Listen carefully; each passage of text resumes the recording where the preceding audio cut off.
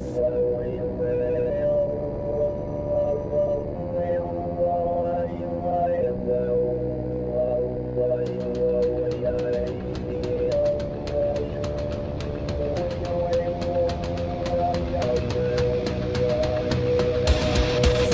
Politic Podcast, the show for normal Americans. From this undisclosed bunker, here's your host, Tony Reed.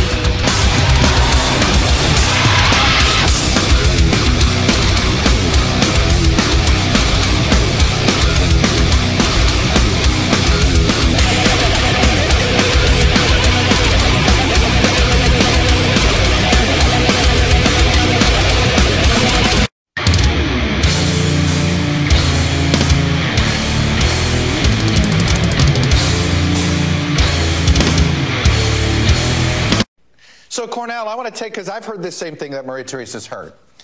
And I'm thinking, okay, and look, this is a classic hindsight question. It looks obvious now.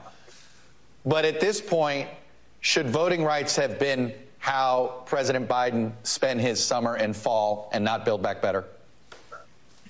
Well, a couple of things here. One is I think the White House thought that they needed to do some things that, quite frankly, on the front end around the economy, and it's the same issue that Obama was troubled in 2008 when he came in.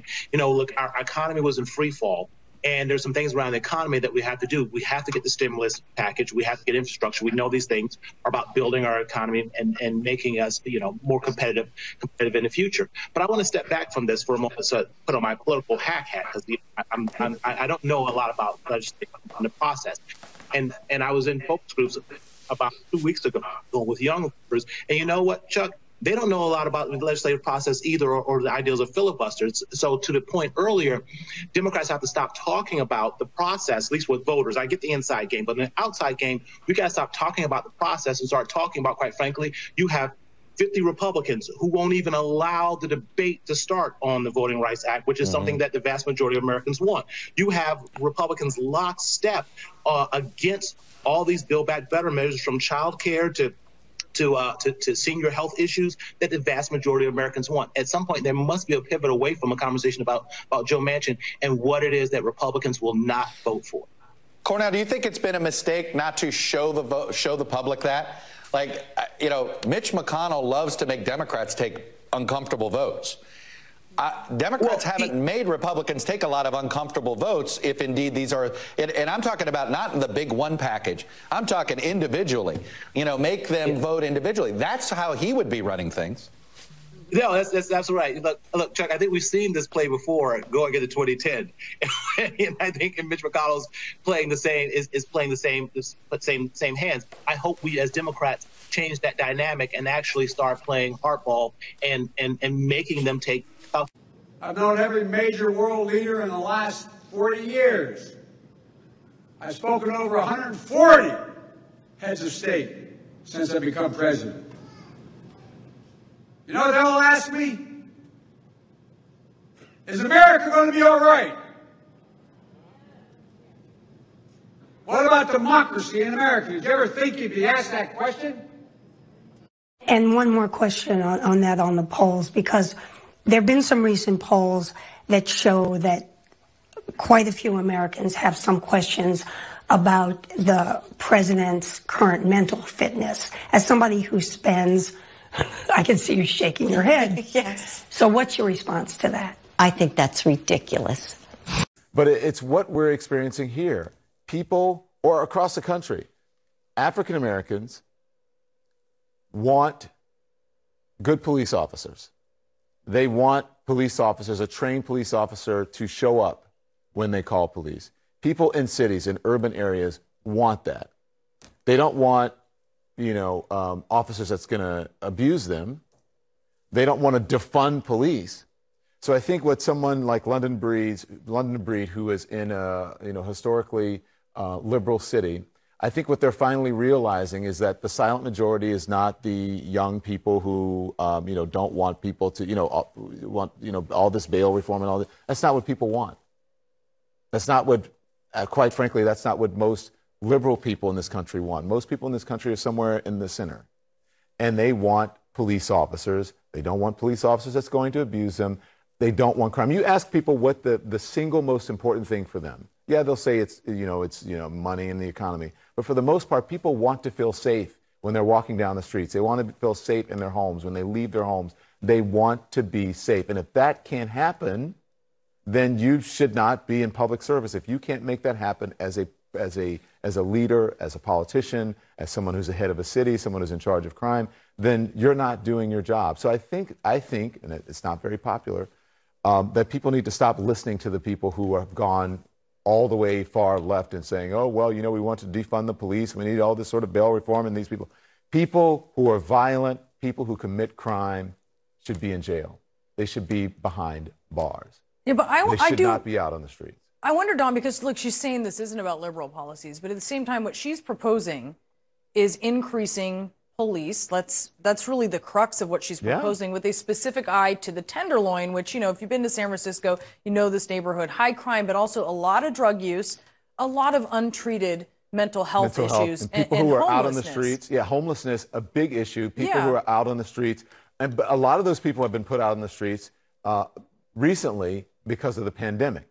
They had them in facilities, and because of, remember, cutting costs, cutting money to facilities that house people like that. We have to think about all of those things. It's got to be a holistic approach. It can't just be about putting a big hammer on crime, but we have to figure out how people got there to where they are, and that's something that people don't like to think about politically. I don't like to talk about politically because it's not easy, right?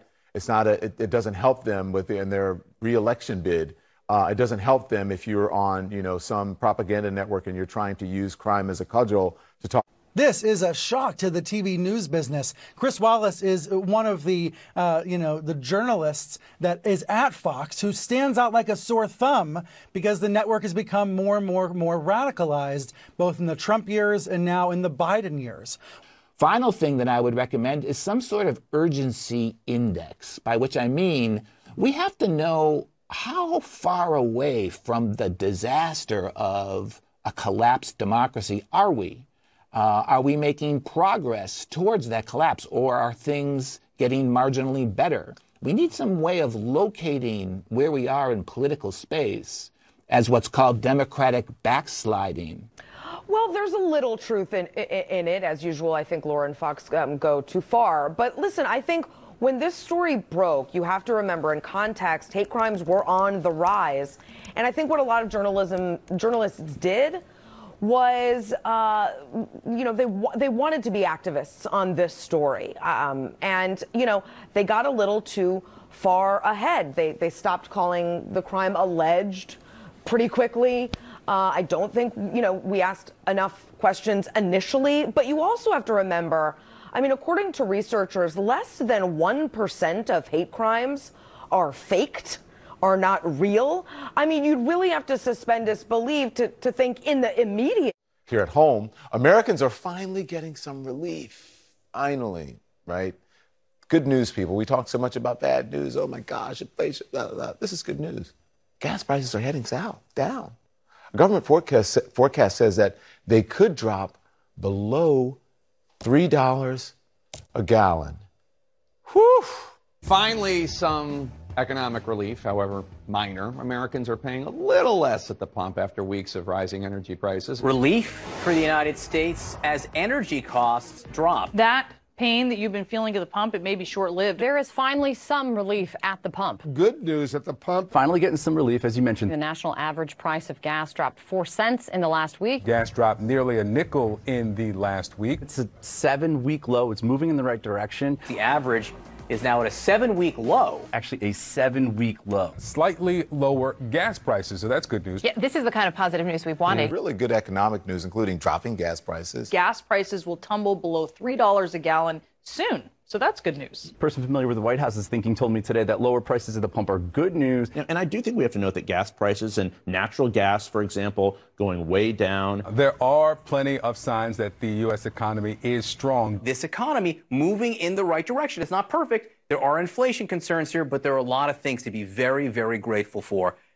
Yeah, well, one of the things we look at, guys, is the intensity of how people feel. So we ask people, do you approve strongly, moderately, disapprove strongly? Take a look here. 16% say they approve strongly, but more than double that, 34% say they disapprove strongly. So the intensity is on the side of those who disapprove of the way Joe Biden is handling his job as president. And that, as you know, intensity can be a driving force in American politics. That is a bit of a warning sign. I would note 33% of Democrats, only a third of his home team, approve strongly. So that passion issue is something they have to work on. Let's talk about the economy and some of the biggest concerns there. Yeah, well, take a look. We asked folks, are these various things a major problem or a minor problem in the economy? 80% major problem, rising food costs. 79% say the supply disruption is a major problem. 77% say housing costs. I mean, these are huge majorities that are agreeing that these problems are major in today's economy. And if you look at how Biden is seen on the economy, take a look here, guys. We tested his approval rating on a whole bunch of issues. Only coronavirus does he have majority support, 54% approval. Everything else, he's underwater. And helping the middle class and the economy, the things he ran on, basically, he's at 45%. The fact is that there is an attitude of lawlessness in our country that springs from I don't know where. Maybe you do. And welcome back to Flyover Politics Podcast. It is the 19th of December, year of our Lord, 2021. That's a nice little intro, isn't it? The hypocrisy is so insane in everything from Biden, him getting mad. You got Don Lemon saying, why even call on Fox? Chris Wallace, who became liberal under Trump, leaving. It's a big deal. Don Lemon trying to fake the funk on the nasty dunk about the economy.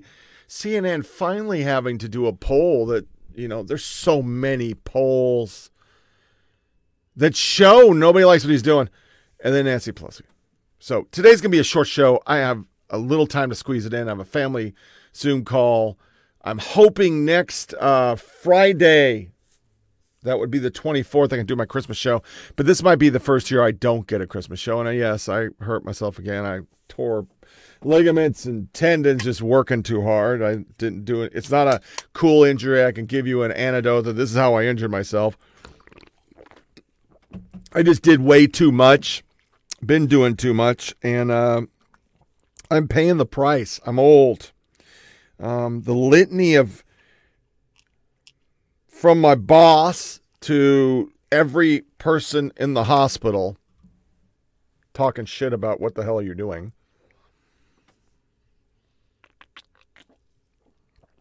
Sorry for slurping. For my wife literally saying, I told you. I'm going to have to slow down. I have strained ligaments in the elbow, so I'm in a permanent brace, the knee shot, and now the hand shot.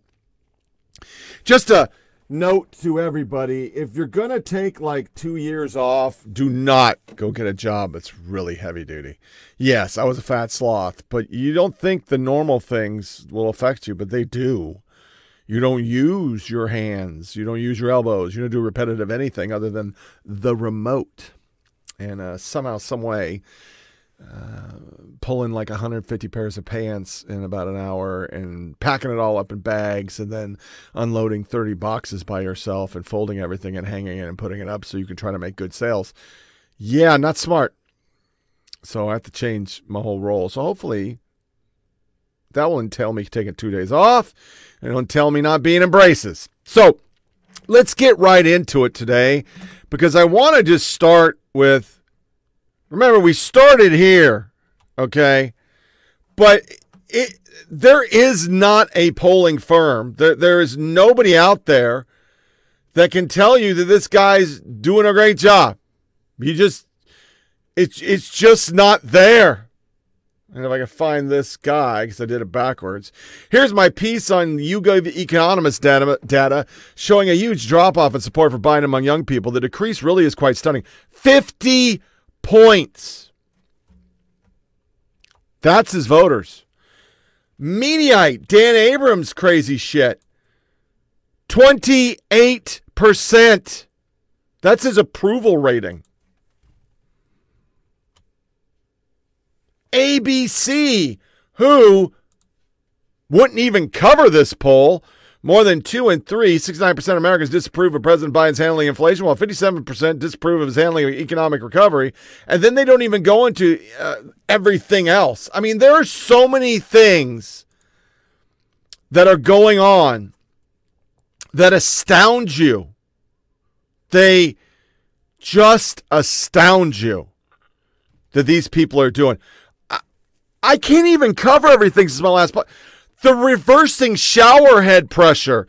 They're reversing that you can do mail order abortion pills. If Trump did it, they're doing the opposite, even if it hurts us. But I've never done This Is America up front. Today I am, because this is kind of the point of this podcast. Listen to these assholes. This is America. Don't catch you slipping now. Don't catch you slipping now. Look what I'm whipping now. This is America. Don't catch you slipping now. It's time for the worst soundbite. When the liberal media is pushing one of them agenda story and says, "This is America." 2021. Yeah, this is America. Guns in my area. I got the strap. And I think this vigilantism is going to catch on. I'll tell you what's going to happen next, Nicole. These red states are going to do vigilantism laws on immigration. And they're going to empower citizens to go out and round up people they think look like foreigners. And that's what we're coming to in this country. And it is incredibly depressing, especially as we're so near a religious holiday that is all about loving other people and accepting the least among us to be part of the larger group. I mean, as you're both speaking, it's clear that we need to bump this up, and this is a 4-alarm fire. We should cover it as such. This program has been simulcast on the Cooking Channel due to Claire's cake behind her, which is This is going to be our new normal, and the effects that we're seeing from climate change are the crisis of our generation.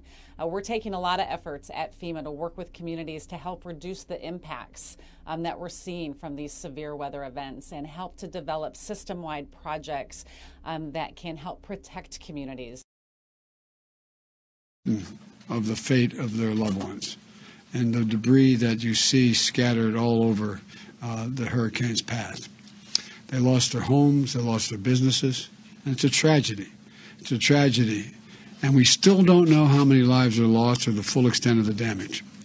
But I want to emphasize what Nancy Pelosi has had her grip on the Democratic caucus for nearly 20 years, but new CNN reporting shows that she may not be ready to hand over her speaker's gavel just yet. Sources say that Speaker Pelosi plans to file and run for re-election and isn't ruling out the possibility of trying to stay in leadership after 2022, despite an earlier vow that she made. And some Democrats have said, they want a different leadership to represent this generational shift that we have seen in the Democratic Party. And I know you talked to over 24 House Democrats for this story. So what did they say about this? Well, look, this is this existential crisis that they're going through. They're ready for new leadership. They feel like what happened over the last couple of months showed a lot of things that need to change in the way that the House was running and the way that they want their leadership to be responding to them. But on the other hand, they're looking at Pelosi and saying she has such a level of relationships and control and experience that they are really actually terrified of what the future will be like without her, what it'll be like to try to stay unified and cohesive as they feel like they need to, especially with the political threats and the larger questions of what's going to go on with our democracy and political process here. Yeah, and I think, you could say that maybe her grip is not as strong as it has always been. We saw that play out with the infrastructure bill and how those votes went down. But is the Democratic caucus prepared for what a post-Pelosi era would look like? Not really, at least so far. But that level of lack of allegiance to authority, lack of deference to her as Speaker, that was a problem for Nancy Pelosi as a longtime leader. And looking forward to what a new leader would face, it would be all of that and probably more. Is it even obvious who the new leader would be? Much of the speculation is centered around Hakeem Jeffries, a congressman from New York. He is someone who has been building himself up in leadership. There's also some talk around Katherine Clark, who is the assistant speaker from Massachusetts. And then Pramila Jayapal, the head of the Congressional Progressive Caucus, I reported in the story. In Burlington, Vermont, roll call looks a little different than it used to. I know it was a long night. Often just 5 officers are on shift for a city of more than 44,000 after Burlington's leaders cut the police force by nearly 30%, essentially imposing a hiring freeze. We had huge numbers of people making real demands about changing policing, saying we don't want police to participate in certain kinds of calls for service, we don't want as many police, all of which had real merit, but none of which was being done with any kind of specificity or deliberation. In the wake of George Floyd's murder, the city council voted to divert part of its police budget to social and racial justice programs. But working officers began to leave faster than anticipated, down to just 64 in a short period of time. Many who left felt like the city turned on them. Do they tell you why? They do. What have they said to you? The exit interviews have been pretty clear that it was about a lack of support in a political sense and a sense of saying that this is not how I want to serve anymore. I don't feel valued. Councilor Zariah Hightower felt like reform was overdue. We had all these issues leading up to the pandemic and leading up to the murder of George Floyd. For us, it wasn't just a national problem, it was a problem here at home. Burlington police data shows black drivers have long been disproportionately stopped and then searched. And there were recent controversies over use of force involving black men and people with mental health issues. We're a relatively good department, but it's kind of a low bar when you look at policing in America. And I do think that we've got great people in our police department who want to do the right thing, but that's not the same thing as the outcomes. With fewer officers, some routine patrols stopped altogether. They're just not there. Mark Bouchette and his family have owned this home goods store for 35 years. He says the police couldn't respond quickly to disturbances, prioritizing more serious calls. He and his staff felt their absence. They said, we don't feel safe in the evenings. In Burlington, Vermont. In Burlington, Vermont. It's all taken its toll on those who remain. What is the morale right now at the Burlington Police Department? It's in rough shape. I know that what has been expressed to me from officers and even my own frustrations about the job, not being able to police as effectively as we once could. Realizing there was a problem this fall, the city council reversed course and voted to bring back more officers. The resolution carries. We're in a situation that I think nobody wanted us to get to. In other words, there are some unintended consequences. Oh, absolutely. The department hired social workers to handle mental health calls and other community issues. I will never betray my badge, my integrity. Now, Chief John Murad is working to rebuild his ranks. Ultimately, we don't want to defund. We want to fund. Critics accusing Florida's MAGA Governor Ron DeSantis of combining vigilante-style justice with right-wing culture wars in a new effort to codify white supremacy for political gain. DeSantis proposing a new law that would let parents sue school districts teaching critical race theory, a graduate-level framework for understanding racism that no one is actually teaching in regular public schools. It's a variation on the anti-abortion law in Texas that lets citizens sue abortion providers. Critics say this looks like race-baiting political theater since there is literally no evidence of critical race theory being taught in Florida schools. The Florida Board of Education already passed a separate measure banning critical race theory before. And DeSantis announced the plan at a campaign-style event where he tossed hats into the crowd and quoted MLK, but let's be honest, no one likes quoting MLK more than folks who know they're wrong, from Aaron Rodgers to Ted Cruz and now Ron DeSantis. You think about what MLK stood for. He said he didn't want people judged on the color of their skin, but on the content of their character. You listen to some of these people nowadays, they don't talk about that. DeSantis calling the measure the, quote, Stop Woke Act. Bernice King, MLK's daughter, blasting the misuse of the word woke to deter the fight against injustice. Florida Congresswoman Frederica Wilson ripping the governor's lies, lies, lies, and more lies. Others calling it a racist dog whistle. Whatever it is, it's part of a growing right-wing trend, with MAGA making it a campaign issue and 8 states passing anti-CRT laws. DeSantis now raising the stakes with a vigilante solution, as opposed to, say, I don't know, looking out for kids' test scores. Stand by, Mano. We'll come back to you in a second. But so here's the question. Does he want a deal? I mean, this has been on the table for months now. Months. The big picture. And then, the House passed the plan. It's been back and forth. If he wanted a deal, he could hand the president or Chuck Schumer or anybody a piece of paper that says, here it is. This is all I can vote for. Take it or leave it. Instead, we keep doing this. Right. I mean, he is a man who is clearly not in a hurry to get this done, which is in such a contrast to the rest of the party. Obviously, there's no forcing mechanism here to get Build Back Better done by the end of the year. There's no government shutdown, no debt default. And Senator Manchin, understanding the leverage and the influence that he has, is pointing to a litany of things to show that he is not yet ready to get on board and may not be by the end of this month. And as every day goes by, it seems less than likely that this will get done by the end of the year. To that point, to the litany, just forgive me for interrupting, but to the litany point, let's listen. Depending on which day you ask Senator Manchin what's the problem, you might get a different answer. I get inflation, sure. I get the debt, sure.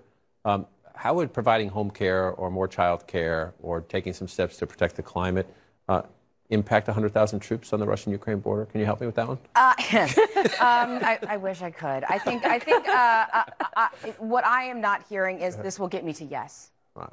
And I know they don't like to negotiate with the press. That's fine. We disagree, but you're not hearing, this is what's going to get me to yes, and you're not even hearing that from behind the scenes. You're hearing more problems and more problems and more problems and more reasons. And the what ifs are only more likely if they don't do anything on voting rights, because of all of these moves in the states, Christian, towards nullifying voting, not just suppressing the vote, making it harder to vote, but actually changing the secretaries of state and the officials who would be choosing, who decides the elections, the state elections. We saw what could happen in Georgia, and also the presidential election, the electors. Yamiche Alcindor, now you had the NAACP, Derek Johnson, and other leaders on a virtual call, Reverend Al Sharpton, yesterday with key members of the Senate, because they believe, and we heard this passionate appeal from, of course, Senator Warnock the other night, that if you can change it for the debt ceiling, which is important, which he voted for,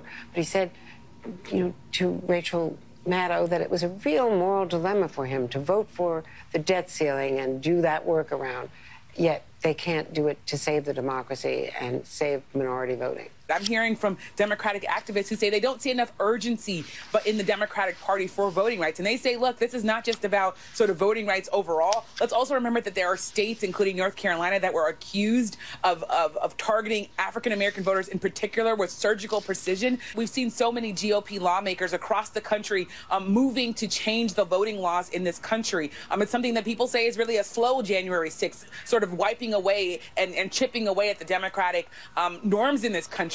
So, of course, when he goes to South Carolina tomorrow, the president, I'm sure, is going to be hearing an earful. And I've been hearing an earful from Democratic activists who say they want. Listen, I am pro-life. I believe that when you look at an ultrasound and you see a heartbeat, that is a life. But this Texas law does not foster a culture of life. It fosters a culture of divisiveness, vigilantism, and the fact that Gavin Newsom says, oh, what a great idea. Let's do that to enforce my pet issues. That is a disaster. You do not answer bad laws with more bad laws. And I am very fearful that going into 2022, when the court does rule, I think they will gut Roe in some way. And then we will not have a nationwide debate about abortion. We will have a 50-state debate about abortion. And now we might apply those tactics to other divisive issues like gun rights. I mean, this is a recipe for disaster. It seems to me that if you're pro-life, then you would be pro-life across the board in terms of protecting the sanctity of life, right? Sure. So pro-lifers should be supportive of Gavin Newsom's law. Right. Because wait, let me finish. So pro-life would mean that you are in support of or against, rather, the death penalty. You would be against the manufacture of weapons of mass destruction. You would be against the manufacture of instrumentalities of death, like guns. And so I think that, what Gavin Newsom is doing is perfectly appropriate, in line with what the Supreme Court has held, that private citizens may be able to sue anyone anywhere, anytime, from any state. Listen, so what's good for the goose is good for the gander. Yeah, it's not the time, so it was never going to be good. But I really applaud Governor Newsom because it may not hold water. I mean, this is the Second Amendment. It's not going to be something that gets pushed through. But I commend him for saying that was not a good model. So we're going to show you how this pendulum swings two ways. And it sort of shows you that the Supreme Court is political. and full of Absolutely. it. So, I mean, that exposes them to the country. I think it's an important piece of legislation, even if it is not going to work. Yeah, How do but you I know just it's wish not we gonna wouldn't work? pick Well, people to go. I it mean, might what's work to in the say court that of you can public use this opinion. law to say, I want the schools to teach my kind of curriculum, That's and what's we can go happening, hunt babe. that. Yeah, but now That's you want what's to take it to the happening. courts and give them a $10,000 bounty incentive to do it. Well, this tactic is destructive. And Well, even they if shouldn't it's have cute for Gavin introduced it. Newsom to They do. shouldn't have I introduced agree. it in the first place. But now they've opened up. They've opened up the door to it. The door to it, and it's just you watch and see how many folks come running through. Because the bottom line is really has always been, I too am pro-life. No one that I know who has had an abortion went willingly or happily. They went because they had to go, because they didn't have a choice. But the proponents of this law are saying that the goal is to safeguard life. The goal of Gavin Newsom's... There is so much hate. I'm just going to place card these two. Even The Atlantic said this is just a mess. And they read emails, and we covered this, right? We covered this. I don't even understand how you can not see that this is all bullshit. You got Biden. 145 countries said, is America all right? No, they didn't. But the media just shrugs that they actually read stuff on air. I mean, because they hate everybody. If they hate their own people, I mean, seriously, if you hate your own people because they won't do what they want you to do or what you want them to do, what does that say about everybody else? They just get more mad and mad. I mean, it's the old adage that they get mad when they win.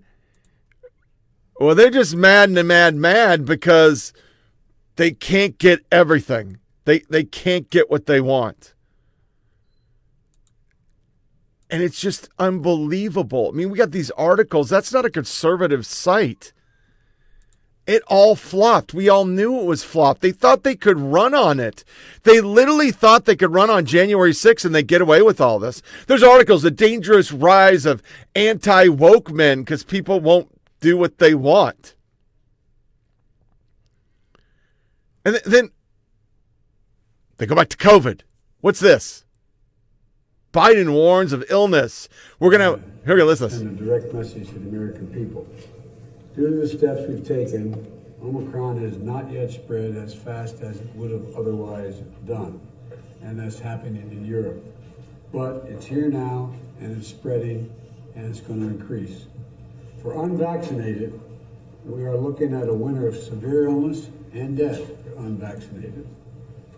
Another dark winter. Didn't we try this before? And in those sound bites, you hear them going after Sinema and Manchin. 48% of independents, my friends, don't believe in it. I watched Saturday Night Live last night. Literally, they're locked down. They're locked down. You saw FEMA chief. They're trying climate change. They think that's going to work. Yet the man calls it a hurricane because he doesn't know. So then you have articles. Can he tell the difference apart? I don't think he can. But one of the worst things they did this week in his democracy, they cut the feed for the Taiwan envoy and then said they didn't do it because they think they can just keep lying. I mean, here's Molly Hemingway. I'm not going to play it. It serves zero legislative purpose to read private text like this one of the reasons it is in violation of its own charter and also falsely representing Liz Cheney as required ranking member when it has none because Nancy Pelosi kicked the real ranking members out. But they don't do it. Hemingway wrote a crazy good article. January 6th committee is breaking every norm, going after hundreds of people for political speech. Motherfucker, I can't download it. It's a great soundbite. And it's so true. This is all just hate. I mean, if you're going to reverse shower heads, it's just fucking hate. They're fact-checking the Bidens who did tax avoidance. We're still going after Trump's taxes. We're still going after him. Why? He's not even the president. But they're so full of hate. Just fucking hate. There's articles. January 6th was a practice for Trump and his allies trying to scare people. How Donald Trump could subvert the 2024. January 6th committee fabricates more evidence. Adam Schiff fabricated messages from Mark Meadows, and they admitted it. But the media ignored it because it doesn't fit their agenda. It just doesn't fit their agenda. Tell me if a conservative panel fabricated shit, that would be okay. Tell me that would be all right. It wouldn't be. But they just made shit up because they don't fucking have anything to go on. January 6th was a bad day. But it wasn't conspiracy. It wasn't this huge thing trying to take over the government. Some assholes did some bad things. Well, you fanned the flames and rejoiced. And your assholes burning whole cities, federal courthouses, beating officers, murdering people. We didn't even care. Then the hurricane. Just to show how evil these people are the hurricane. Look at, I'm doing a fucking bye now. The tornadoes. We should do all we can to help our Kentucky neighbors. God be with them. They are hurting. But do not for 1 second forget that Rand Paul has voted against helping most other Americans. There were so many. Just so fucking many. It's just unbelievable. John Heilman insists it's not hyperbolic to say that 30 million Americans are ready to grab their muskets and reinstate Trump. And this goes into our fucking spin to start off the spin. Over politics, the media jerk-off of the week.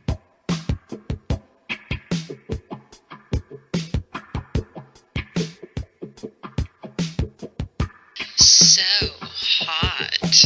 I'm going to read what Bart Gellman wrote in that cover story for The Atlantic. Some might say this is hyperbolic, but John Heilman, I'm curious if you think it is. The headline is, Trump's next coup has already begun. Trump and his party have convinced a dauntingly large number of Americans that the essential workings of democracy are corrupt, that made-up claims of fraud are true, that only cheating can thwart the victory at their polls, that tyranny has usurped their government, and that violence is a legitimate response. Hyperbolic or fact? Fact, I think. And I think the thing about the strength of this Gelman piece is it lays out, first of all, the extraordinary reality that there's this research that shows that something like at least 8% and maybe as many as 12% of the American people now say that Joe Biden was illegitimate and that violence is an appropriate tool to removing him and restoring Donald Trump. That's somewhere between 20 and 30 million people. That's a mass movement in America in favor of political violence, which is a new thing. We've had political violence in America before, lynching, many things over the course of time that African Americans suffered from. But this is 30 million people right now who are ready to take up arms. You put that together with what the president, the former president, I should say, and his allies are doing in the political realm. Yeah. State houses, state legislatures, and the party apparatus to be able to engineer a situation where they are in a stronger position to pull off a coup in 2024 than they were in 2020. That's not hyperbolic at all. Those are all facts. You are playing producer here. In fact, I have a scroll here of everybody the former President Brendan has endorsed that has a role in certifying elections. I've not included members of Congress in here. He's gotten involved in state Senate races, state House races, and there is just one litmus test, just one. This feels as if we're entering a place that is going to get darker and darker if the election is less than 1% on any level. Yeah, I'm not too concerned about voting laws in Georgia and Texas, and I know some people may disagree with that. What really concerns me is people like Jody Hice, who's a Freedom Caucus member in the House who's running for Secretary of State in Georgia. Now, the only reason he is running for Secretary of State in Georgia is he wants to take out Brad Raffensperger, who is the Georgia Secretary of State, who pushed back on all of Trump's claims and said that the election was not stolen there. Now, if we have people all across the country who are put in the position where they will not confirm or certify an election result, that's the nightmare scenario that I'm worried about. And it's very clear that's what they're trying to do all across the country. And then you take it a step further. The real nightmare scenario is a GOP Congress in the House that won't certify a Democratic election down the road. But I think some of those things are the things that people talk about the most right now, the voting laws, those are not actually the real big concerns. You've seen the president's poll numbers drop. Does that bother you? You know, I look at it a little differently, Rita. During the campaign, Joe made certain promises, things that he would do. And we were going through a pandemic, which no one could have anticipated.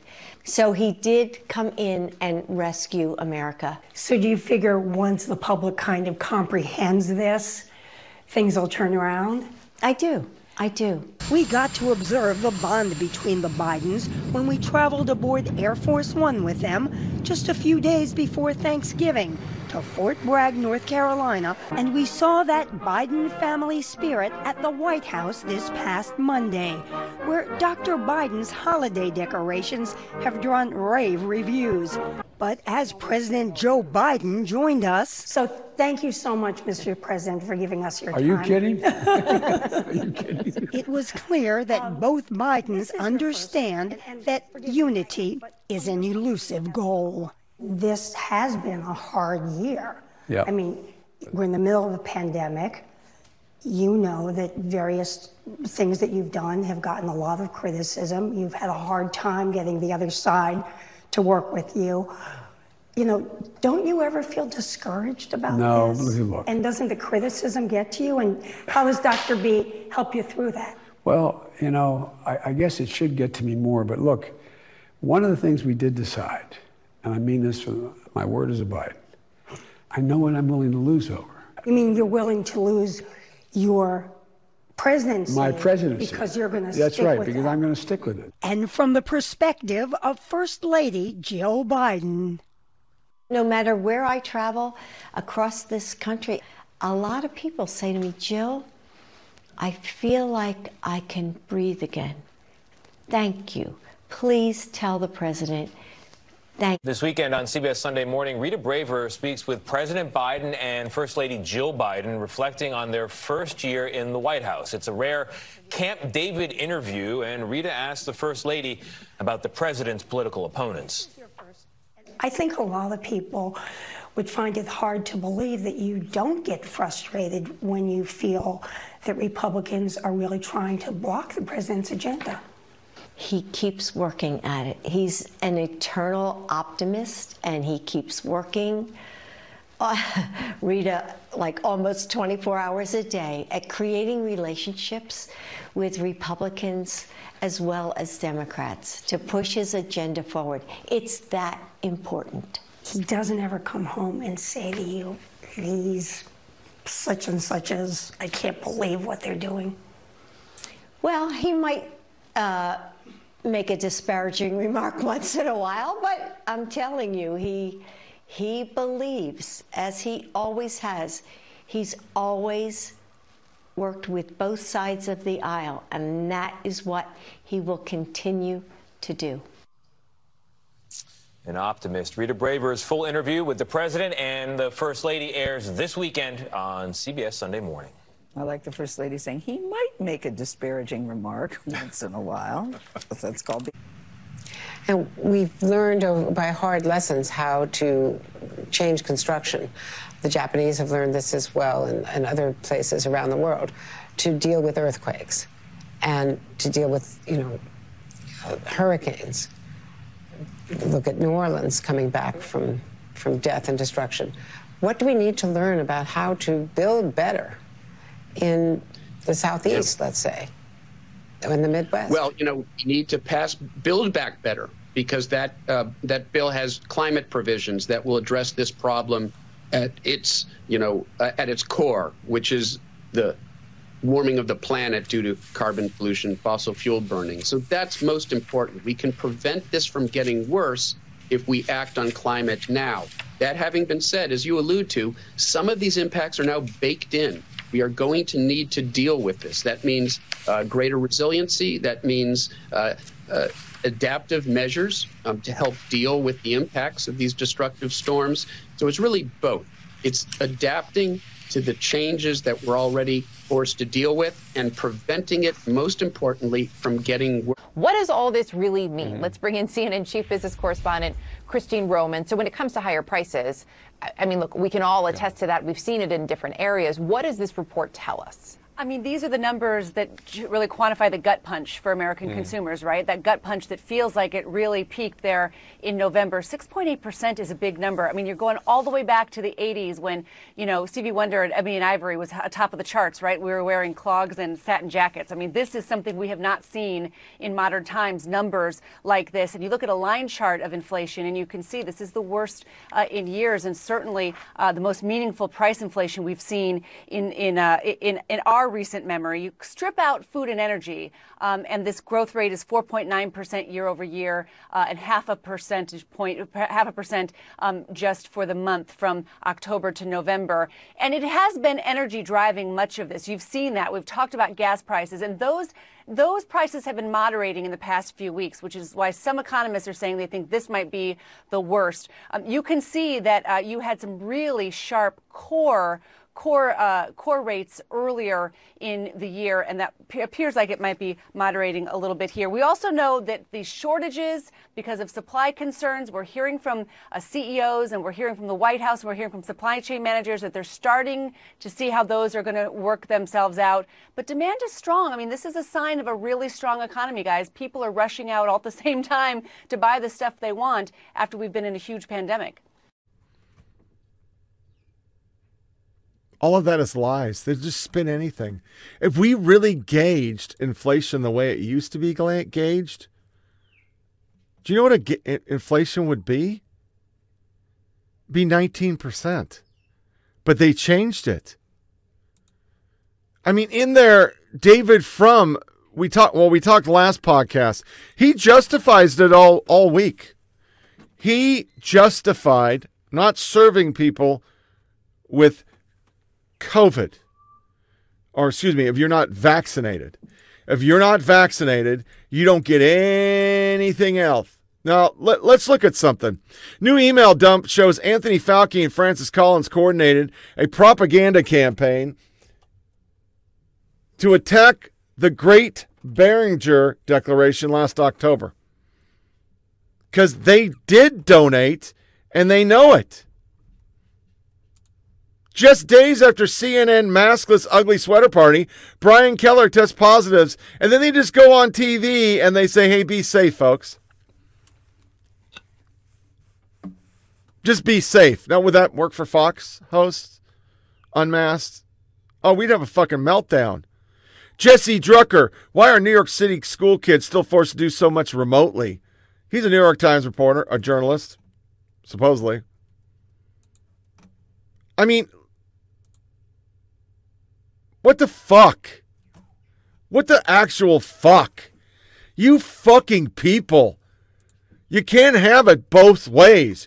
You can't just keep making shit up. Here's a professor editing the Constitution redo, the first two amendments. The First and Second Amendment tend to be interpreted in aggressively individualistic ways that ignore the reality of conflict among competing rights. The Second Amendment idiosyncratic and anocratic, focus on militia and arms degrades the concepts of self-defense. The right to safeguard one life should not be conflated with or reduced to the right to use a weapon, especially a weapon that is so much more likely to inflict an injury and death than to avoid it. Far better would be an amendment that guarantees a meaningful right. All people have the right to bodily autonomy consistent with the right of other people to the same, including the right to defend themselves against unlawful forces and the right of self-determination and reproduction matters. Because they are still freaking the fuck out about abortion.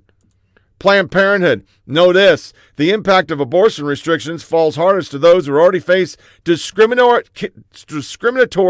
practices. Now let's just remember, that's why Planned Parenthood's there. That's why Margaret Sanger was there, is eugenics. Get rid of them darkies. That's why they changed the name of their place. The road in front of the building is no longer Margaret Sanger Boulevard because she was a racist. Then tell me, a real media, why are all Planned Parenthoods in urban areas where black people live? Predominantly the black population, because that's where they make their money. They prey on young black girls. Amy, stop fucking Republicans until they give women their bodies back. Yeah, we're doing that again. And then these are the thinkers. These are the people that we're all supposed to listen to. And I love this graphic, so I'm just leaving it up today because this is who we're dealing with. They will just lie and lie and lie, and the media will lie for them because why tell the fucking truth? Why? Ian Millhiser. Someone asked me at a party the other night how worried I am about the future of the United States, and my response was, I'm not saying that you will need to use this plan, but it's a good idea to have a plan to relocate to a democratic nation where you speak the language. Because now, they tried January 6th, didn't work. They said they were going to stop COVID. Well, that fucking ain't working too good because more people have died under Biden than actually Trump. And blue states are fucking the highest case of Omicron and Delta are in blue states again. That's why you don't hear about it. You're not hearing about Florida anymore. Even though Florida tested the poop and they realized all of it has Omicron, yet they don't have a lot of cases. And all these people that are vaccinated are getting COVID. I'm vaccinated. I don't get COVID. I don't wear a mask anywhere but work. I got people coughing in my fucking face. Makes me think a lot of these people say they were vaxxed didn't get vaxxed because last year it was don't take Trump's vaccine. I ain't putting that in my body. CNN, outdoor activities are steeped in racism. Really? There were like 500 of these articles when the Supreme Court overturned a 41-year-old precedent 3 years ago and ruled that public employees have the right under the First Amendment to free speech guarantee not to pay union dues. Justin Lena Kay accused the 5-4 majority of weaponizing the First Amendment. Her powerful dissent opinion in Janus versus American Federation of States, County, and Municipal Employees helped propose the weaponizing image into circulation as an apt description of how the court's conservatives were hijacking the First Amendment. Now it's weaponizing abortion. No, it's not. I want to lay it out one more time. We were told when Coonman Northman said that we're going to let a live baby just get thrown in a garbage can. That's what he said. And Virginia, New Jersey, New York, Oregon, Washington, California, which is now an abortion state, passed laws saying, oh, by the way, you can abort the baby up until the last day. They were codifying Roe. Those are the words everybody used. That was the catchphrase. It went out in Talking Points memo, and all of them went with it. Well, here's the deal, boys and girls. Roe says 24 weeks, so they already restricted abortion. And that was at a time when we didn't have sonograms. We didn't have 3D imaging. We didn't know or have the capability to have 18, 19-week babies live. We have so much technology now. So you got 1 million Americans running around with 3D images of that clump of cells, you call it. Seeing faces, hands, and features that look just like you. And we have medical capabilities that if it does come preemie, it's usually going to live. So why wouldn't we restrict it more? Science! And we still have this. First Lady Biden and Second Gentleman visit Children's Wisconsin for COVID-19 clinic and meeting with Waukegan Christmas parade visit. The Boston Globes. Jill Biden meets with family victims of parade crash. What the fuck's a parade crash?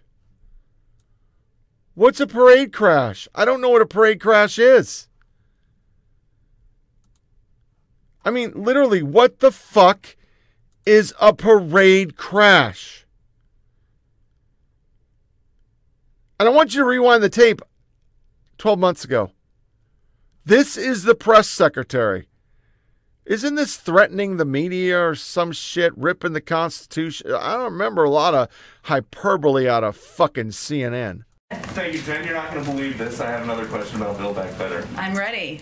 So the president says that the Build Back Better is not going to add a penny to the deficit. The CBO has this new score where they assume that social programs are going to be made permanent, and in that case it would add almost $3 trillion. So does that mean that President Biden will commit that these programs are not going to be made permanent? Well, first of all, what you're talking about here is a fake CBO score that is not based on the actual bill that anybody is voting on. This was a request by Senator Graham to score a bill that is not currently being debated.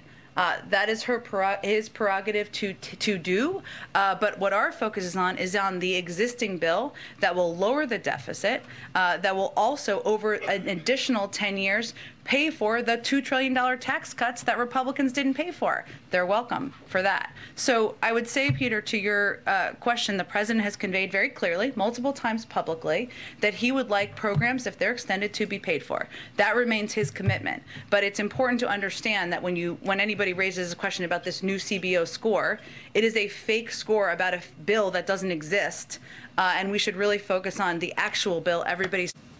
Go ahead. There are several progressive groups and lawmakers who are increasingly vocalizing the idea that high inflation is being driven by corporate greed, including companies with high profits, some of whom have met at the White House with the president in recent months. Does the president endorse that idea? Does he think that corporate greed is the big driver of inflation right now? Well, I think that the president thinks the way people across the country, American families, digest inflation is by price increases. And if you look at industry to industry, it's a little different. So, for example, the president, the Secretary of Agriculture have both spoken to what we've seen as the greed of meat conglomerates. That is an area when people go to the grocery store and they're trying to buy a pound of meat, 2 pounds of meat, 10 pounds of meat. The prices are higher. That is, in his view, and the view of our Secretary of Agriculture, because of, you could call it corporate greed, sure. You could call it jacking up prices during a pandemic. There are other areas where we've seen increases because of supply chain issues, and we're seeing those increases around the world as it relates to gas prices, oil supply, and things along those lines. So I would say there's some areas where we have seen corporations profit from the pandemic, and certainly the president would agree with that component. I don't know the full context of all of their remarks. Thank you, Jen. Why is it that there are still Americans stranded in Afghanistan? Well, I think, let me just reiterate something that Tony Blinken said back in August, which is that if Americans who are in Afghanistan wanted to leave, whether it was 3 weeks from now, a month from now, 2 months from now, back in August, we would help them get out. And that is something that we've delivered on our word on. I would note that since that time, we've directly assisted 479 American citizens, 450 lawful permanent residents, and SIV holders and SIV applicants to depart Afghanistan. That's important to convey because it's important for people to understand who are there, that even if they decided not to, or even if they decided not to today, we are still going to help them depart, and there's evidence of that. Okay, 479 left behind is a lot higher than the 100 to 200 that President Biden was talking about at the end of August. 479 who we've helped depart since August. He said that he thought that we believe there are 100 to 200 with some intention to leave. So how did how'd you guys get the numbers? There were people who determined they wanted to leave since then, and it is our responsibility to help them depart. So that's evidence of our commitment to do exactly that. And is this something, as there are now at least about a dozen who want to leave right now, is this something the president works on every day? Certainly, he receives regular updates from his team, and the State Department and other national security officials really lead this effort. I would just reiterate that the United States does not track or put a tracker on American citizens traveling overseas, whether they're in Afghanistan or any country around the world.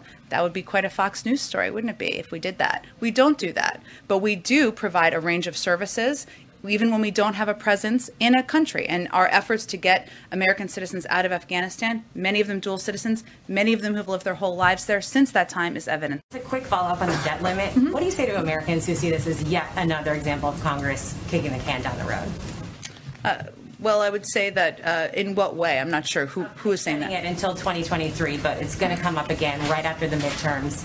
What do you say to people who say we're just going to be having the same conversation a little bit over a year from now? I'm not sure what American person is saying that or is concerned about the debt limit, but maybe there's somebody you've met on the street. I don't know. But I will say that, our view, the president's view, is that this has been done in a bipartisan way. The American people shouldn't be worried about whether or not elected officials are doing what they should do and raising the debt limit to make sure we're covering bills that have already been incurred, which I think is sometimes a misunderstanding out there. We're not talking about future spending or the size of the Build Back Better package. I'm not saying you're suggesting that at all. And that, I think the president would convey that this is something that should just be done in due course, as it's been done more than 80 times, to quote Josh, in the past, and that it shouldn't be something that consumes weeks, months of time. It should be done because we want to avoid default. We want to ensure people are getting their Social Security benefits, that retirees are being paid, military, and that there's no risk to the U.S. economy. Go ahead. How could she go on there and lie like that? And say big meat?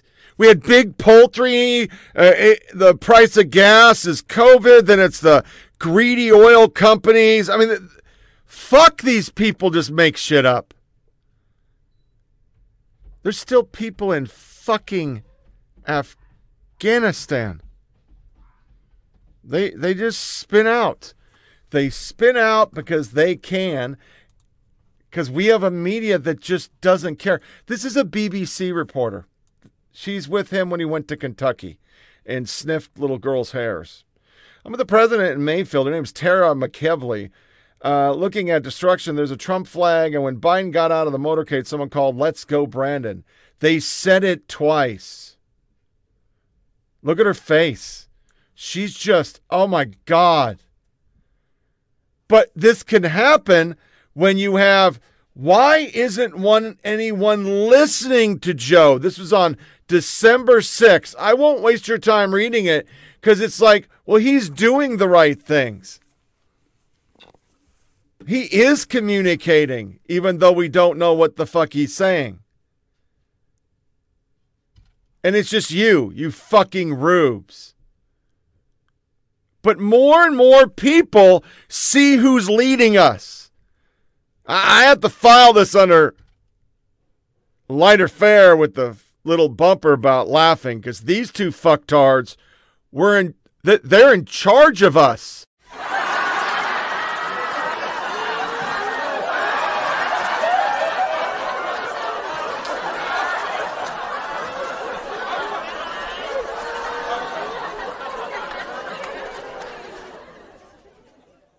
And Mr. President, it is an honor and, of course, a pleasure to be here at this time of challenge and with the coronavirus, financial insecurity for families, natural disasters, and more. Our country could not be better served than with this most experienced, capable hands than yours, President Biden. He's just perfect.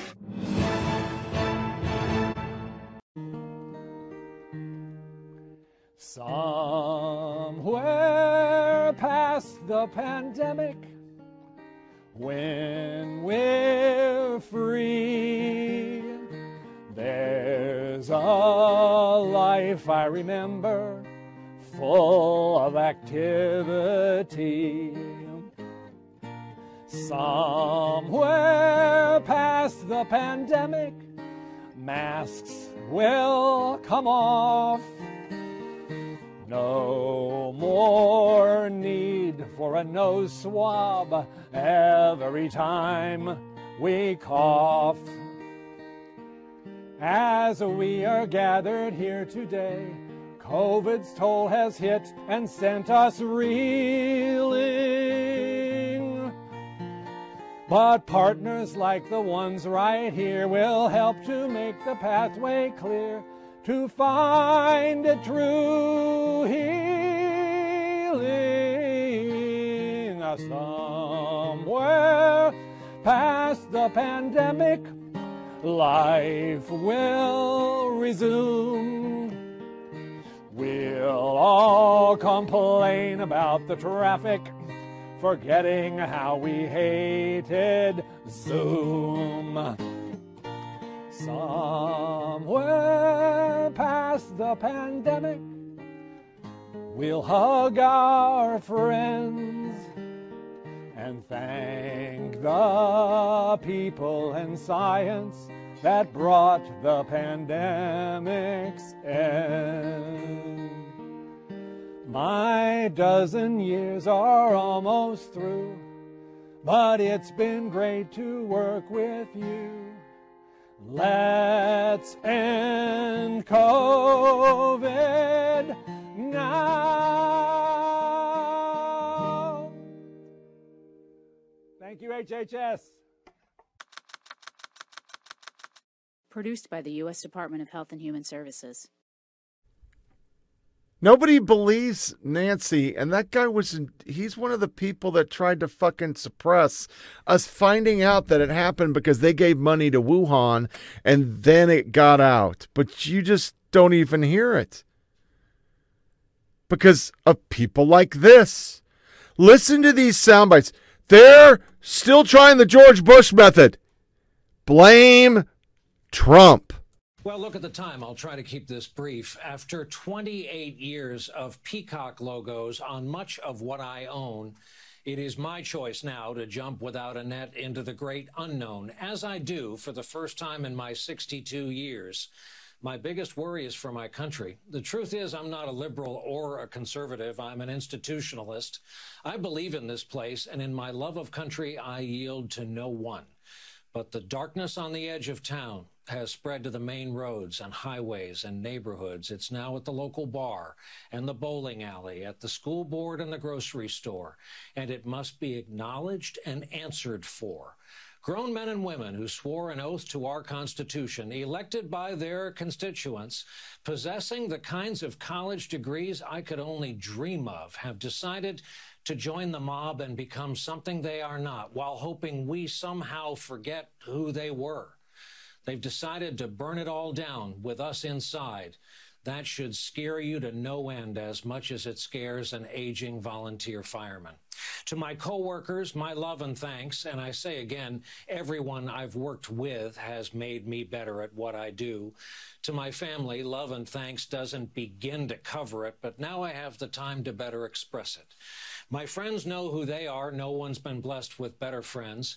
To the guests on this broadcast, as you heard the nice man say a few minutes ago, it's always been about you. Otherwise, I'd be staring into the camera for an hour, 5 nights a week, and nobody wants to see that. You are the 11th hour and will continue to be the 11th hour.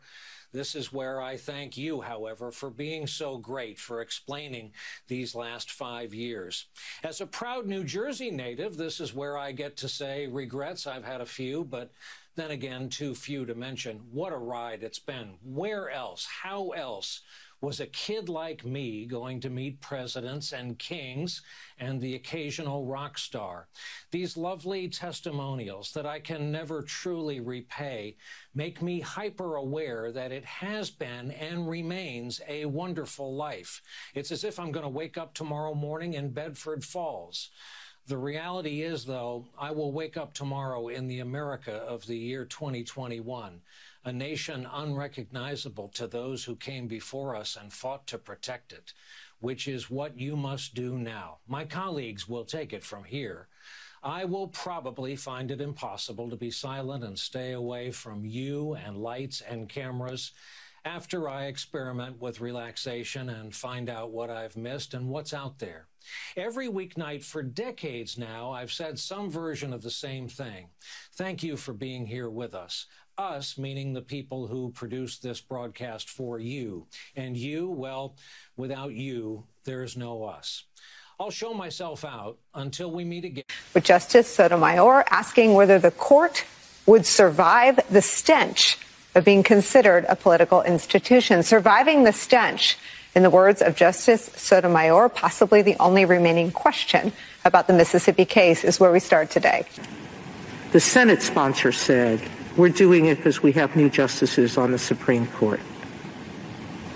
Will this institution survive the stench that this creates? To come back to Justice Sotomayor's point, what do they do about the stench. And I worry deeply about the court's ability to survive what she called that political stench. What Justice Sotomayor said today about the stench. Justices Sotomayor and Kagan used their time today to talk about, their quote was, the stench of the court. What is... Yeah, I mean, I have started calling them just the get them born and then it's your problem party. Because, right, they're very much interested in birth, but they don't seem to be interested in life, meaning educating children, providing health care for our citizens, preventing people from dying from gun violence, preventing kids from not having to do school shooting drills, right, and know how to respond when they think there's a mass... Zerwick, how do you view this landscape suddenly changing with Cuomo's departure? It's a huge thing, and that's a big part of this story, Brian, I think, is that Chris Cuomo, as a performer, as talent in that 9 p.m. time slot, did a terrific job. I mean, he did a terrific job. He had almost 1 million viewers a night. He was competitive in the toughest primetime time slot there is. That complicated it, I'm sure, for CNN when they were dealing with him, because he was so successful as a performer in that time slot. Listen, I'm missing, I have separation anxiety about Brian Washington, it's MSNBC, but I have separation anxiety about Brian Williams leaving at 11 o'clock because it means so much. To that dramatic point this week from Justice Sotomayor, there are renewed rumblings that Democrats might consider making changes to the Supreme Court. The Washington Post reporting it this way: this week's Supreme Court argument on abortion has accelerated an urgency among Senate Democrats to fundamentally alter how the court operates, fueled in part by lingering anger over Republican confirmation maneuvers that have led to 3 new conservative justices in the past 4 years. 2 of our friends are back with us tonight. Don Calloway, Democratic strategist, founder of the National Voter Protection Action Fund, and Susan Del Percio, MSNBC political analyst and a veteran political strategist. Good evening to you both. Susan, this is a layup shot for you. Let me put it this way. Who thinks that a party that was clowned into putting Kavanaugh and Barrett on the court, that still acts as if McConnell is in charge of the filibuster, is going to gather the votes, the guts, and the ability to somehow pack or alter in any way the Supreme Court? Well, now that I hear there's an urgency from Senate Democrats to do it, I know they will write a strongly worded op-ed for several major newspapers and make their anger known and then do absolutely nothing, because there's nothing they can do. That sentence at the beginning of that Washington Post piece could have gone to anything, whether it be voting rights, police reform, gun safety reform. You have to, it's critical that the Democrats now take on the fights they can win. They have to stop saying we want to break the filibuster, we want to change it this way, because they're not doing it, and they're just reminding the public right now how dysfunctional things are. I actually want the Democrats to stay in control because they are governing and they believe in democracy, but they have to. It's what we always get. The worst press, lying bro. I'm not a liberal? Really? Chuck Todd, it seems like nothing the White House can do to improve their political standing these days. It does feel like every week there's another poll, a new bottom, and some of it out of their control. His 2 big promises were to get COVID behind us and get rid of Donald Trump. COVID's not behind us. Donald Trump is still lurking. Where? Where's he lurking? Where are the QAnon shaman and Proud Boys and Boogaloos, and where's the violence? Trump doesn't even have social media. I haven't heard anything from Trump since he left office. He can't get on TV. Fear Democratic disunity will lead to GOP wins. Frank Bruni. Democrats have never possessed Republicans' talent for unity, but the intensity of the anger and the angst are striking, especially given the stakes. A Republican takeover of Congress in 2022 and the presidency 2 years later could endanger more than a social safety net. It would imperil democracy. Basically, it's that fear. That's all they have now. They couldn't do COVID. All the shit about Trump's false. America knows it. We now know that they were part of everything. Oh, here's one that nobody wants to talk about. New IRS disclosure confirmed flood of private money to election offices from the Zuckerberg grantee. So Molly Hemingway does a book, and now there's a bunch of... They don't cover that book. There's no book tour for Molly Hemingway, including Fox, except the late night. And now there's all this info that shows that Facebook was running polling stations.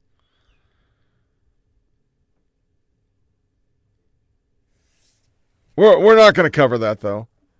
We're not going to cover that one of Chris Cuomo's senior producer was sexually molesting little girls. And then we have the spin, and I'm not going to post these. I'm just going to go back to the picture. It says it all. 9 examples of media putting senseless spin on spiking inflation. Bloomberg, some of the advice how to cope with rising inflation includes spend your paycheck right away. Paul Krugman, supposed to be an economist, the great disinflation after the 1970s was associated with soaring, not falling inequity, mostly not casual, but hardly supportive of the claim. Inflation especially hurts the poor has truthiness. It sounds like it should be true, but I don't see either evidence or the mechanism. I don't know how that one supports anybody because it's garbage. The taxpayer-funded NPR had the audacity to publish a December 13 segment headline, inflation is hitting people hard, but some workers are seeing higher wages. Okay, that helps you when everything costs more and you get higher wages. It's a net zero. You don't improve in life, dumbass. Your raise doesn't cover the inflation. Where I work, we put people at $12 an hour. That is a liberal jerk fest. But they still can't get health insurance. They still have a hard time filling up their gas tank. They still can't afford fucking Christmas dinner. Because even though it's more than maybe 10 or 9 or what most retail starts at, fuck me running, Johnny. Even I, a person that has a pension, I don't know what you're doing, but you need to stop, has a pension and disability on top of a decent salary with bonus structure.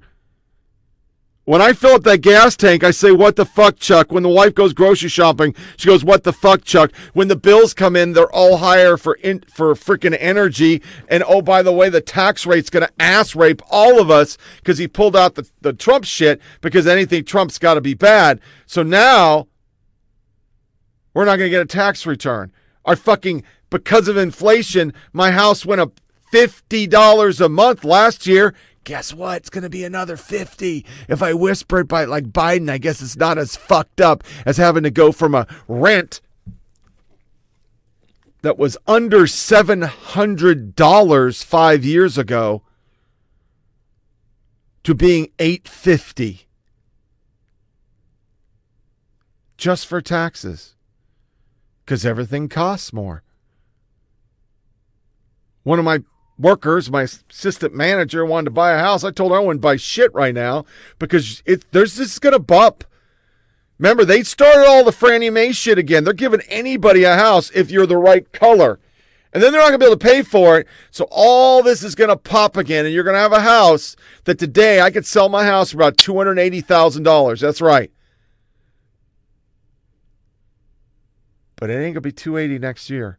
This shit's going to blow the fuck up. I'm not an economist, but I'm pretty smart on the fact that this can't last forever.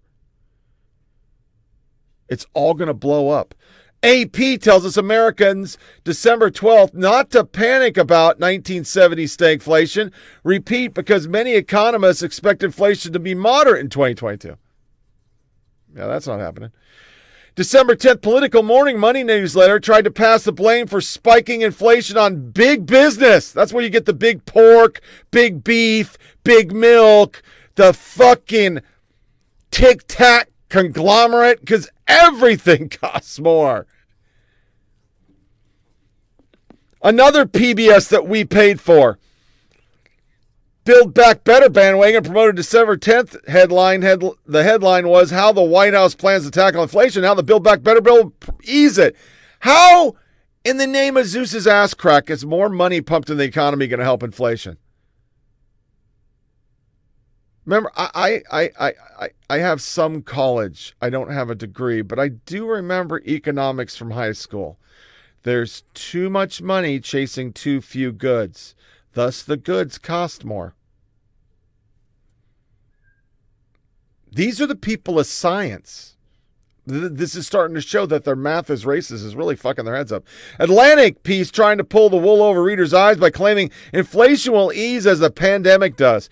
No, because simultaneously they're trying to pass their John Lewis we control, as in we, the federal Democrats, control all elections, so we never lose again because we did it last time and it really worked well for us. We got 81 fucking million votes for a guy who never campaigned out of his basement. These fucking people, they will lie. They will lie. NPR upset poll finds Biden numbers. Dems not getting credit for massive spending. Whole article is not, it's devoid of facts. It doesn't make any sense. You're basically just showing your crazy ass math is racist, shows you don't know shit about math. New York Times pushing double mask again.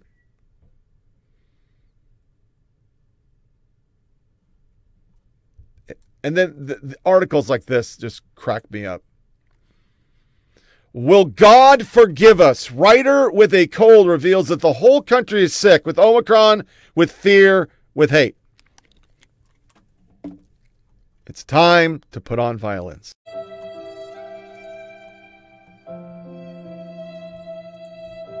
Sad face. A little bit lower. That's perfect.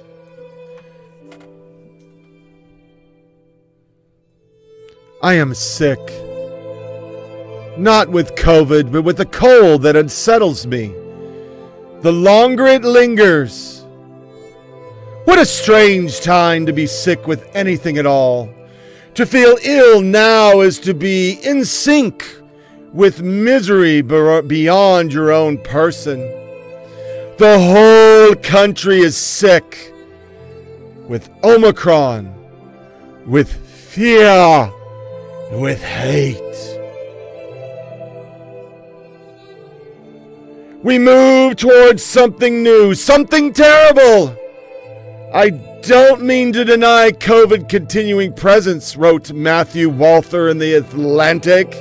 If you read that magazine, you're probably pretty psycho. A load-bearing sentence. Ooh.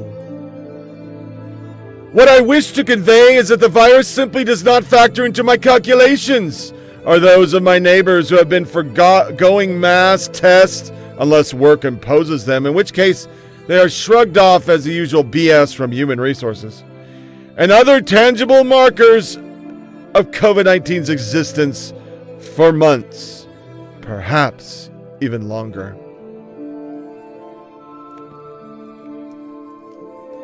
$800,000 people are dead.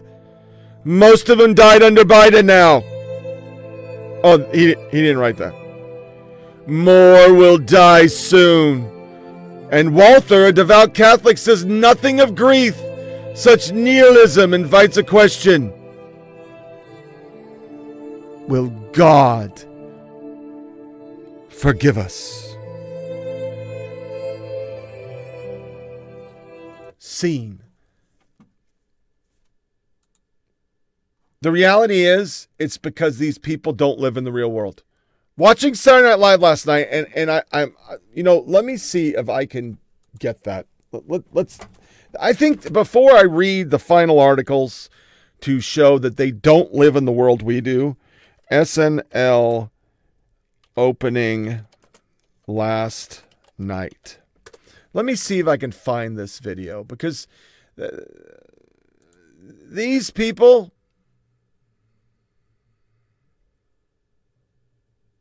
Yeah, here we go. Ladies and gentlemen, Tom Hanks.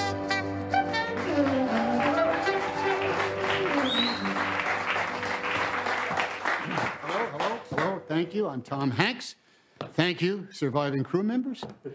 Tonight, everyone at Saturday Night Live planned to do our big Christmas show and induct a new member into the Five Timers Club, but COVID came early this year. So in the interest of safety, we do not have an audience, and we sent home our cast, most of our crew, but I came here from California, and if you think I was going to fly 3,000 miles and I'd be on TV, well, you got another thing coming. And I am not alone. Isn't that right, Tina? Woo! Oh! Yeah! Rock and roll Michelle, making the weirdness festive. Yes, I am here, and this is not the smallest audience I have ever performed for because I have done improv in a Macy's. Tina, another five-timer, thank you for joining me. As you know, I started the Five Timers Club. Oh, like you started COVID. Exactly. And tonight we plan to welcome Paul Rudd to the club, and we are not going to let this stop us. Ladies and gentlemen, Paul Rudd.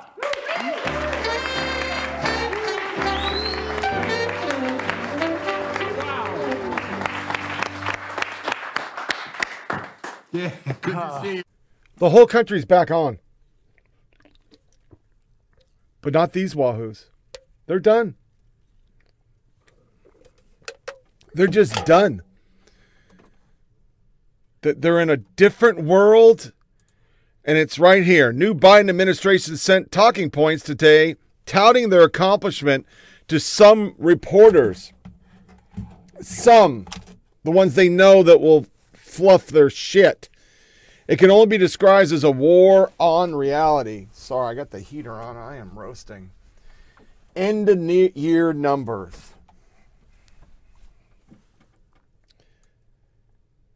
First, vaccination rates. Without mentioning that the admin inherited 3 vaccines from their predecessor, Biden claims credit for a 70% jump in vaccine rate year on year. A year ago, the first vaccine had been administered 1 week prior, so of course vax rates were low. But when Biden was sworn in, the U.S. was vaccinating citizens at the fifth highest rate in the developed world. That number has fallen dramatically under Biden. And the school opening status, despite not because of the admin, who have repeatedly pushed for anti-teacher science. White House considers teachers union labor dispute before releasing reopening guidance. The same ham-fisted, let me move this over here, applies the stats on job creation too. Was anything happening in the last 3 to 5 months of the Trump administration? They didn't create jobs. I'm just going to go through that. I'm not even going to talk about this. You're smart enough to know that's just a lie. It is just a lie. A complete lie. They didn't create jobs. The jobs just opened back. But it gets more ridiculous when the Biden administration tries to combat reality on inflation. Biden touts his aggressive actions to address prices and attempted to align the prices for consumer goods are near a 40-year high as a result of his policy. Absent from this is that nearly 70% of Americans think Biden is doing a bad job at handling inflation. 70%. I mean, how bad things can be to include gas prices dropping 10 cents. The Biden men can spin these facts all they want, but it clearly isn't convincing voters. His disapproval rate is over 50%, fully 6 points below Obama at this point before the 2010 midterm. They're going to get beat the fuck down. So that's why they're trying to jimmy the vote again. 7 reasons why this is jacked. Since Democrats want to talk about the voting rights bill, a reminder that much of H.R. 1 is unconstitutional. 1, requiring website media to keep logs of ads about politics for disclosures, violates 1A. Requiring disclosures of donors to private advocacy groups. They're not going to report theirs. Imposing redistricting commissions violates anti-commandeering doctrine. Mandating manner of presidential election violates Article 2, Section 1. Requiring a code of conduct for SCOTUS justices violates separations of power. Requiring POTUS candidates to release tax returns violates Article 2, Section 1. Overturning Citizen United violates 1A. And none of the bill actually addresses the true danger in elections going forward. A Trumpian power play where state-level bad actors refuse to acknowledge the actual vote outcome and prevent the certification of electoral votes in order to seat a losing candidate. And most importantly, this very week, Dem governor declares COVID emergency over, won't enforce mask. And you probably, unless you watch conservative media or listen to conservatives on social media, never heard that. That guy was a zealot. He was a COVID zealot, and he realized this is just fucking stupid. The thing that's so funny about it for the New York area, because I played the SNL bit, folks, they're just trying to out-liberal each other because they know liberals eat this shit up with a fucking spoon. They love this COVID shit. So fucking de Blasio and Hokuth, or whatever the fuck her name is, they're just trying to out-COVID themselves. Remember, the President of the United States said he was going to eradicate COVID, something he could never do. COVID is going to be the seasonal flu going forward. Even if you're thrice punched with that needle, you're just going to get a little cold. You're not going to die. But as stated on the show over and over, my sainted mother is still scared of this shit. She still believes it's all over. I mean, it just...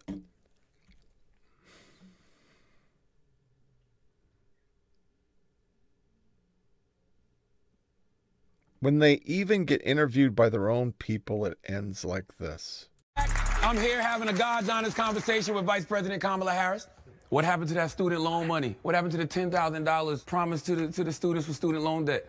So I know you had Secretary Cardona on recently, and I'll tell you, he is working to increase relief for students. And look, I get it.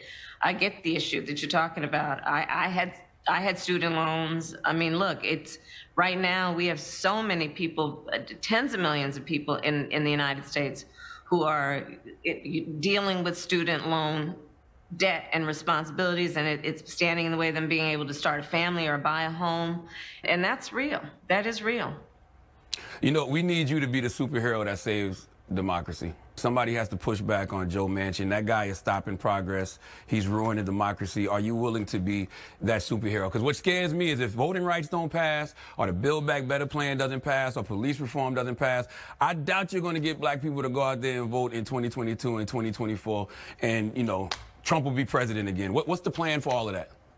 Well, I couldn't agree with you more on the seriousness of these issues and how people take these issues seriously. And so we're going to have to keep fighting. On voting rights, we need to pass the John Lewis Voting Rights Advancement Act. We need to pass the Freedom to Vote Act and be relentless about pushing for that, which is what we have been doing and what I certainly am going to keep doing.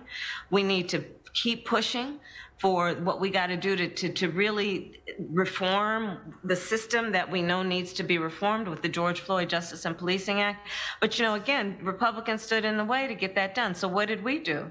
Well, through the Department of Justice, we banned chokeholds and carotid holes. We said that law enforcement at the federal level, where we have the power to do it without Congress, that they have to wear body cameras when they're serving warrants. We put in place investigations of police departments that are active investigations right now. We are supporting consent decrees. So we are doing those things in the face of Republican opposition, but we cannot give up. None of us can. And the reality is, because the issues are too serious and they impact everybody every day, and I agree with you. They're very serious. Who's the superhero that's going to speak against Joe Manchin? No.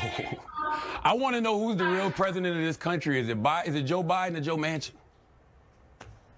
I'm sorry. I interrupted. I'm the vice president here. It's Simone. I'm so sorry, Charlamagne. We have to wrap. She can hear me. Can you hear me? Can you hear me now? Can you hear me, Madam Vice President? So I'm sorry. We got to wrap. Oh. So I'm sorry to interrupt. They're acting like they can't hear me. Y'all see that? I can hear you. Oh, so who's the I real? can hear you. So who's the real president of this country? Is it Joe Manchin or Joe Biden, Madam Vice President? Come on, Charlamagne. Come on. It's Joe Biden. I can't tell sometimes. No.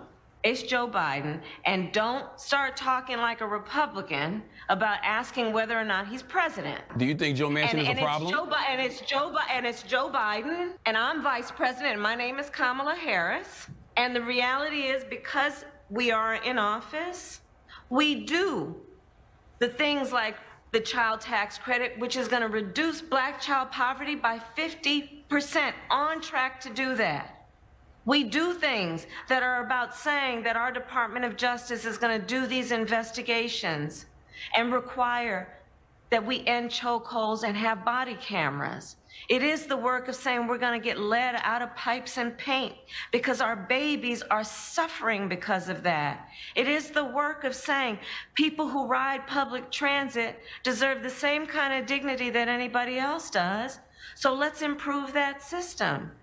It is the work of saying that we have got to bring down prescription drug costs because folks who have diabetes should not be dying because they don't have enough money in their pocket. It's about saying black maternal mortality is a real issue that must be treated by everybody, including the White House, as a serious issue. I hear the frustration, but let's not deny the impact that we've had. And agree also that there is a whole lot more work to be done. And it is not easy to do, but we will not give up, and I will not give up. I just want you to know that Madam Vice President, that Kamala Harris, that's the one I like. That's the one that was putting the pressure on people in Senate hearings. That's the one I'd like to see more often out here in these streets. Thank you for joining us, Madam Vice President. I'm glad to be with you. I'm Absolutely. glad to be with you. Appreciate you. Give Maya my love, too, and Doug. All right, you take care. Give your family my love. I want to see those babies. Absolutely. Thank you. All right. We've got more to God's honest truth in just. And if I haven't made my point from front to end as we close out the show, any other administration say the following, they would be gutted like a fish. Remember, everything I've shown, everything I've talked about, there's no fact checking. There's no 1,000 Trump WAPO running fucking fact check shit. They're not covering any of this crap. This is a State Department's person saying this. Standing here in December, that strategic decision remains the right decision. For the first time in 20 years, there are no U.S. troops in harm's way in Afghanistan this holiday season. We safely and effectively drew down our diplomatic presence. We lifted tens of thousands of vulnerable Afghans to safety in a unique American example of capacity, commitment, and sheer logistics. 13 soldiers died. Everything tactically was wrong. All they were talking about was Nazis and QAnon and General Milley being woke. I watched the Congressional Medal of Honor ceremonies, and they literally were saying, Joseph Biden, the President of the United States, because they're still obsessed with Trump, because their people are obsessed with Trump. And he talked about Milley and his combat record. The motherfucker was an ADC. He wasn't doing any combat. He wasn't Frank Wisniewski on a fucking hillside fighting off bad guys like my brigade commander. He was a general officer in the rear with the gear. That's how he spent so much time learning the woke. Learning it. So that wraps up another episode of Flyover Politics Podcast. Please share this with family and friends. Go to FOPpodcast.com where you find links to Rumble and SoundCloud for all shows. As stated, I'm going to try the 24th to do a Christmas one. As I finish bumping my gums, you're going to see a nice little soundbite from one of my favorite movies of all time, Scrooge from 1970, to get us in the Christmas spirit. Because it's very hard. I have articles already. Christmas sucks. And as this show and the million things that I missed, we're living in a time where a party took power through obfuscation, blaming a president for everything, impeaching him for the most netnoid things that this president's actually done, and actually saying he killed people with COVID, kind of like Mitt Romney gave people cancer. Well, this guy's had more people die under his watch.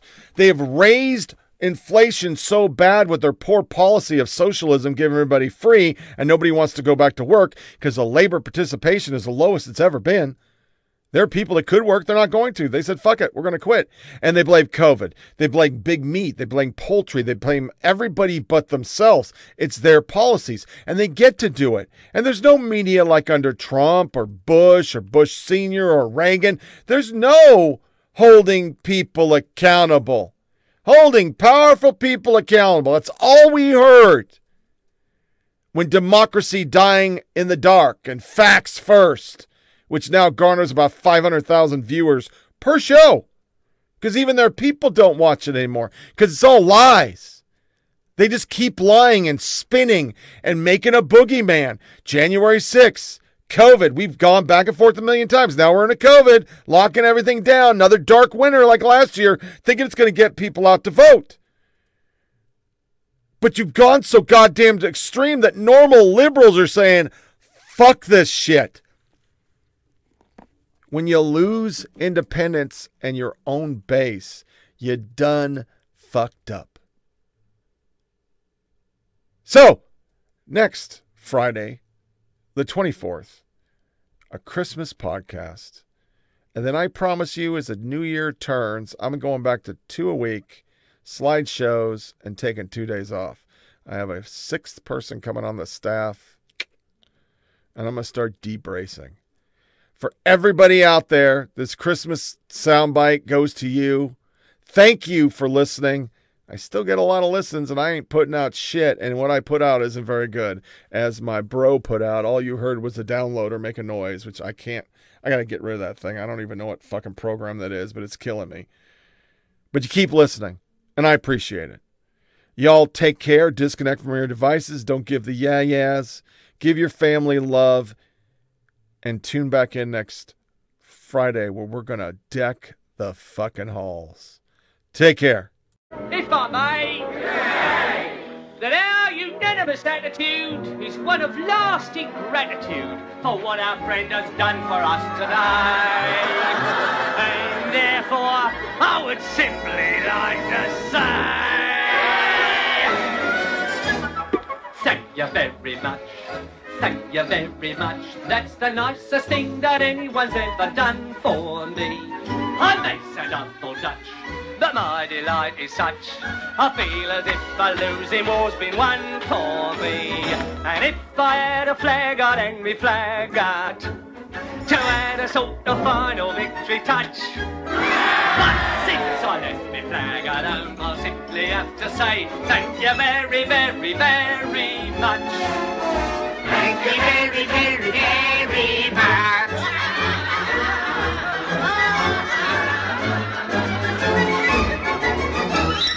Thank you very much. Thank you very much. And that's the nicest thing that anyone's ever done for me.